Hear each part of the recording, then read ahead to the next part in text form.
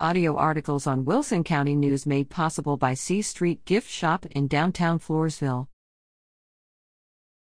Wilson County unemployment rate decreases to 2.8%. Workforce Solutions Alamo reports the November 2023 unadjusted unemployment rate for Wilson County is 2.8%, decreasing from 3.1% in October.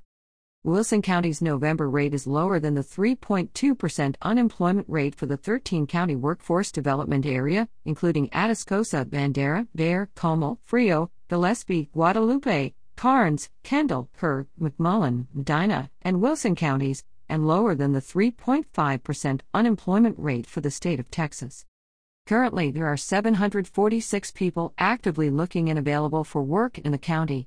Wilson County ranked third lowest in the 13-county workforce development area, while Atascosa County ranked the highest at 3.5%.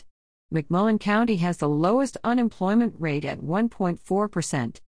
To access the complete MSA report, city-specific data and county-specific data, visit bit.ly/3own2hc.